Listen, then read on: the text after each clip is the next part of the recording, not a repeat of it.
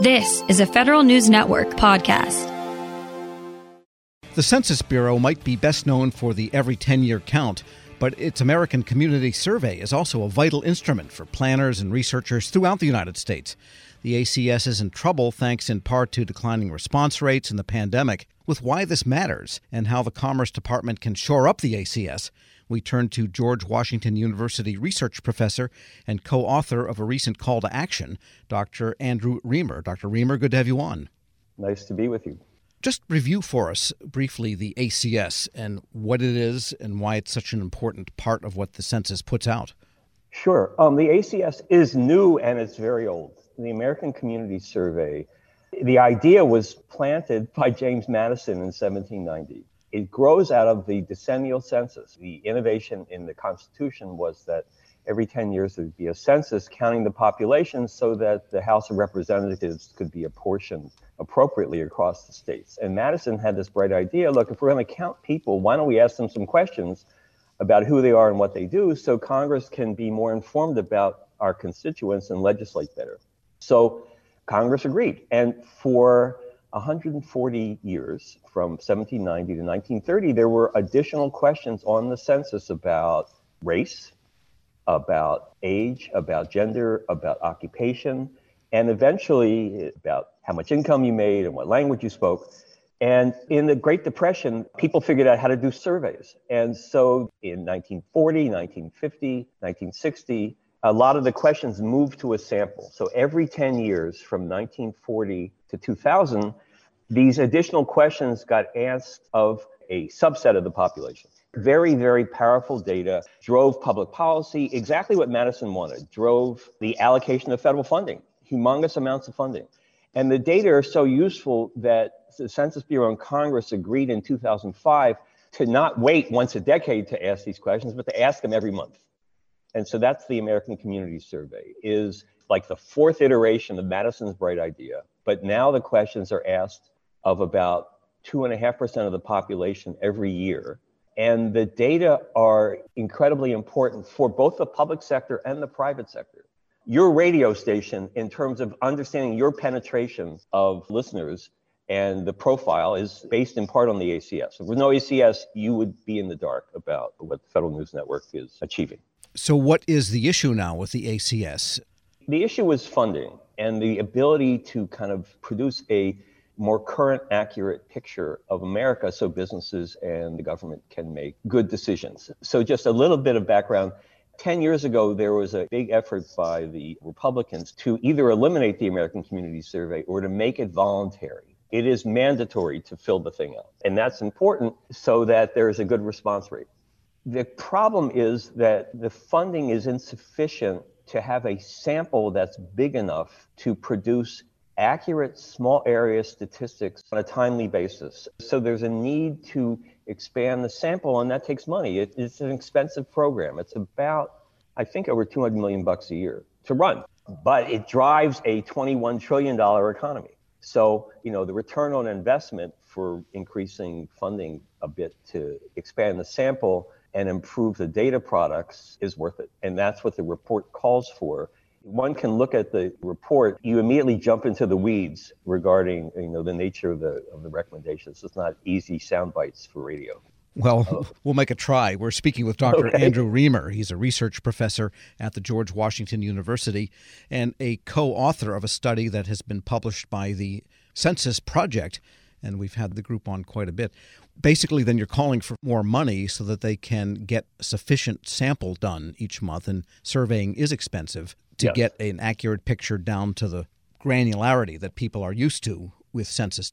Yes, the ACS, unlike any other survey the government does, goes down to the block level, the neighborhood level. The ACS is used, among other things, for drawing the redistricting, the congressional districts. So the data are very, very granular, and the sample is only good enough now to do 5-year averages. And a lot changes in 5 years. If you think back to 2017 is like a different world. And so the expanding the sample can make the data more current and also make it more, because this is a survey, it's an estimate. And the estimate, what the Census Bureau will do is say, okay, we think that 25% of the people in this neighborhood have a bachelor's degree, but it's an estimate. The truth is somewhere between 20 and 30%. And, if it's a wide range in there, then that is less useful to your radio station. So what a bigger sample does, will tighten up the range. We say, we think the estimate's 25%, but it's between 23 and 27%, not 20 to 30.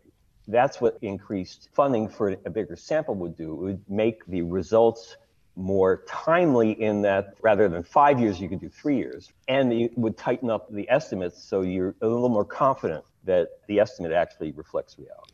And recently, the Census Bureau was not able to actually publish full data, again, because of declining response rates. And that really set off alarm bells for people that care about this, like the Census Project.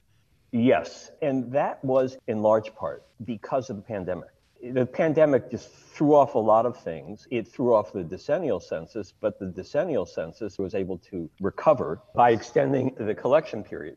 But for the ACS, right, people were not responding to the request for information, and where the Census Bureau normally would send someone to a door and knock on the door or call, people were not answering. And so the response rates really dramatically declined in 2020. And the result was that for the first time in the ACS's history, the data that came out just a couple of weeks ago are considered quote unquote experimental because they had to go to Plan B to come up with the estimates for 2020 because the response rate was lower. And you want to have enough funding to be able to handle future unexpected interruptions in data collection like COVID or, climate change.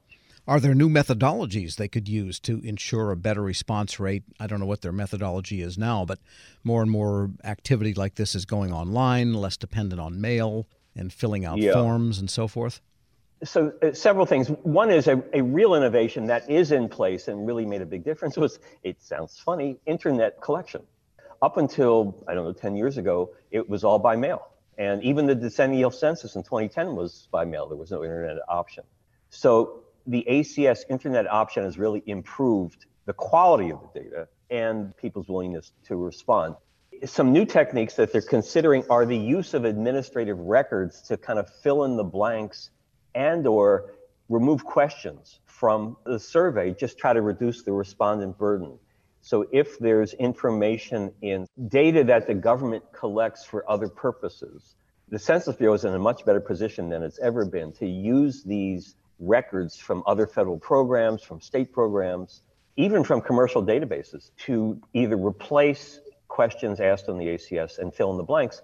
So there are experiments going on, but that takes money. So that is one angle. Instead of making the ACS solely based on a survey, merge it with like survey and administrative records, make it kind of a dual methodology. All right. So your recommendations then are aimed, I guess, both at the Bureau and at Congress primarily, correct? Yes, and everyone in between, because the Bureau, as your listeners well know, there is a ladder of, okay, that goes from the ACS office to the Census Bureau to the Department of Commerce and the Budget Office there to OMB, and everyone along the way has to say, yes, fine. And then we saw the release of the president's budget.